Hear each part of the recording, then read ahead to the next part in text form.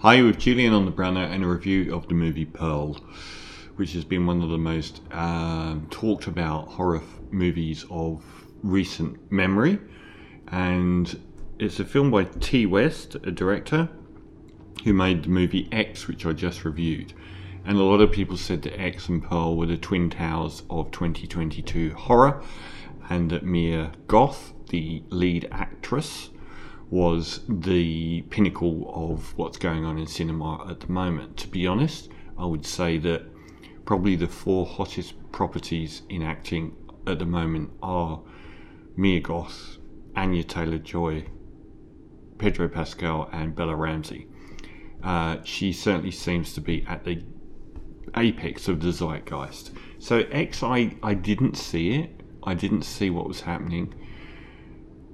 And I would say that I wasn't prepared for the golfing class between X and Pearl. X was a movie where four people go away to make a porno in some remote country cabin. That side of the whole film was really quite interesting, and Mia Goth was one of the leads of the whole endeavour. And the couple that own the farm that they rent a room on ended up being twisted Texas Chainsaw Massacre serial killer people. I found the horror side of it much less interesting than the porno side of it. It became a little bit rote. It was good. I gave it, I think, a 7.5 out of 10, but it was not great. I didn't think. I thought, yeah, I can see that there's this spark in Mia Goth that's something incredible. But I watched Pearl afterwards. So the old lady in the X movie, there's an old lady and an old man that own the farm. They end up being quite twisted, and it's clear that the old lady has done this before, and basically it's a Friday the 13th scenario. One by one they get knocked off. Pearl is a prequel set in the First World War almost. Going back many decades, and the origins of that old lady, who was played in the film X by Mia Goth as well. So she played the young girl being attacked by the old lady, who was also being played by Mia Goth. And in probably the best scene in the film, there was a bedroom scene where the old lady is fondling Mia Goth, which takes on so many different levels of oh my god when you realise that it's the same actress. And that was messed up in the best possible way. This time we go all the way back to the start of Pearl's identity, and it's really interesting. Like, the gulf in class is so big between these two movies that it's almost pointless mentioning X. X is an interesting Friday the 13th movie. Pearl is just another level of class, probably 2 levels of class above. So we get Pearl at the start of her life, but instead of being this teenager living on a farm with her post-German parents, eating scraps, virtually dying from starvation, not having any money, not having any freedom, being very devout, having immigrated to the States, and that would be one thing, but she's also already married, which is such a weird element, because her husband, who we see in the movie X as an old man, is away in the First World War. And given the way the movie pans out, you kind of ask yourself lots of questions about how the dynamic has been playing out before the viewer gets to it. She dreams, she's basically the Judy Garland character from Somewhere Over the Rainbow. She has this sort of fantasy world of wanting to escape to Hollywood and to become a chorus girl, and hates her life on the farm. Her mother, played by Tandy Wright, called Ruth, is very much a Puritan from the old Europe. She hates it too, but that's her lot in life, and you will do the same. And their dad, Matthew Sunderland, is a paraplegic. He's in a wheelchair and Mia and her mother take turns in bathing him and looking after him, and they've got nothing. But she flees to David Corenswet, who's a projectionist at a local cinema, to engage in this fantasy universe. And it's something that's somewhere between a David Lynch film, where you've got this glowing yet somehow very unknowably disturbing view of celebrity in Hollywood, and this sort of farm girl presence. She's analogous to me to Naomi Watts in Mulholland Drive.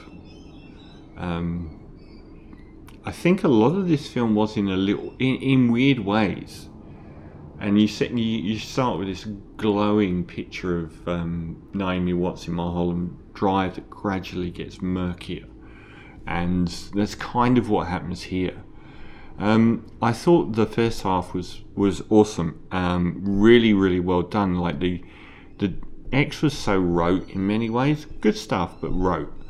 Here we get, the colour palette, the environs, everything is just a completely different level. It's almost like this neon grandeur comes through her view of the universe and cinema and celebrity, and she deserves it. She thinks that she deserves it. She wasn't born to this life. She berates her mother for accepting her life. Sorry, I'm just making sure that I actually turn this on. I have.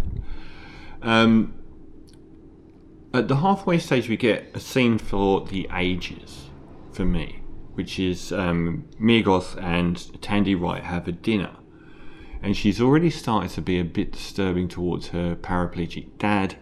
Very uncomfortable bath scenes, and her dad has to act with his eyes because that's all he's got. He's pushed around in a wheelchair all day. Great stuff if you're in an impoverished farm in the 1918 or something, or whenever it's set.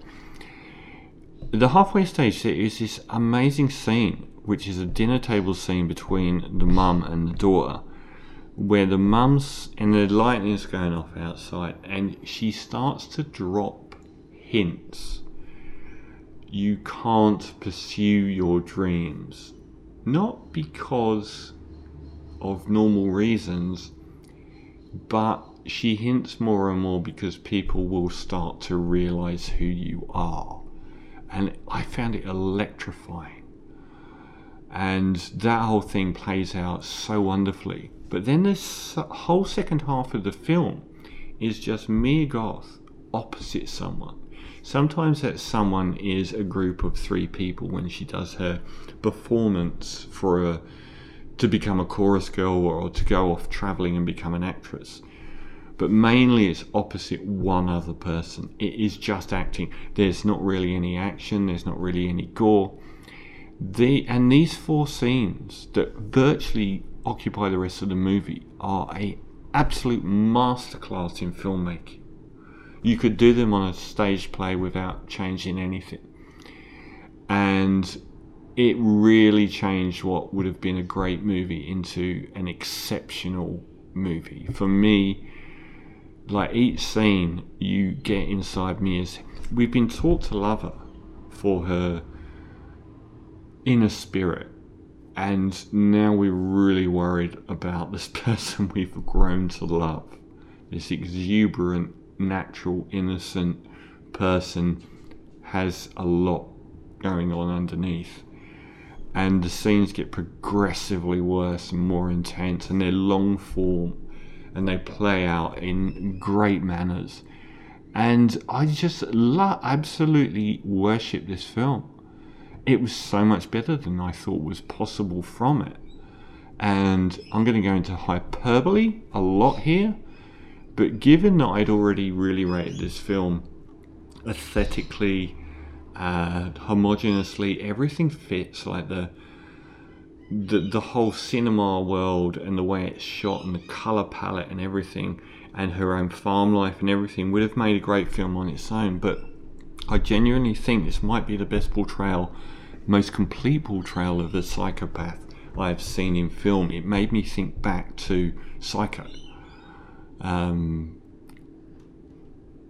It's her acting is like she's almost smiling at her mum when her mum is, you shouldn't be out this much with people, and she's got this look in her eyes. It's like, and you start to just go, ooh, something's really not right here.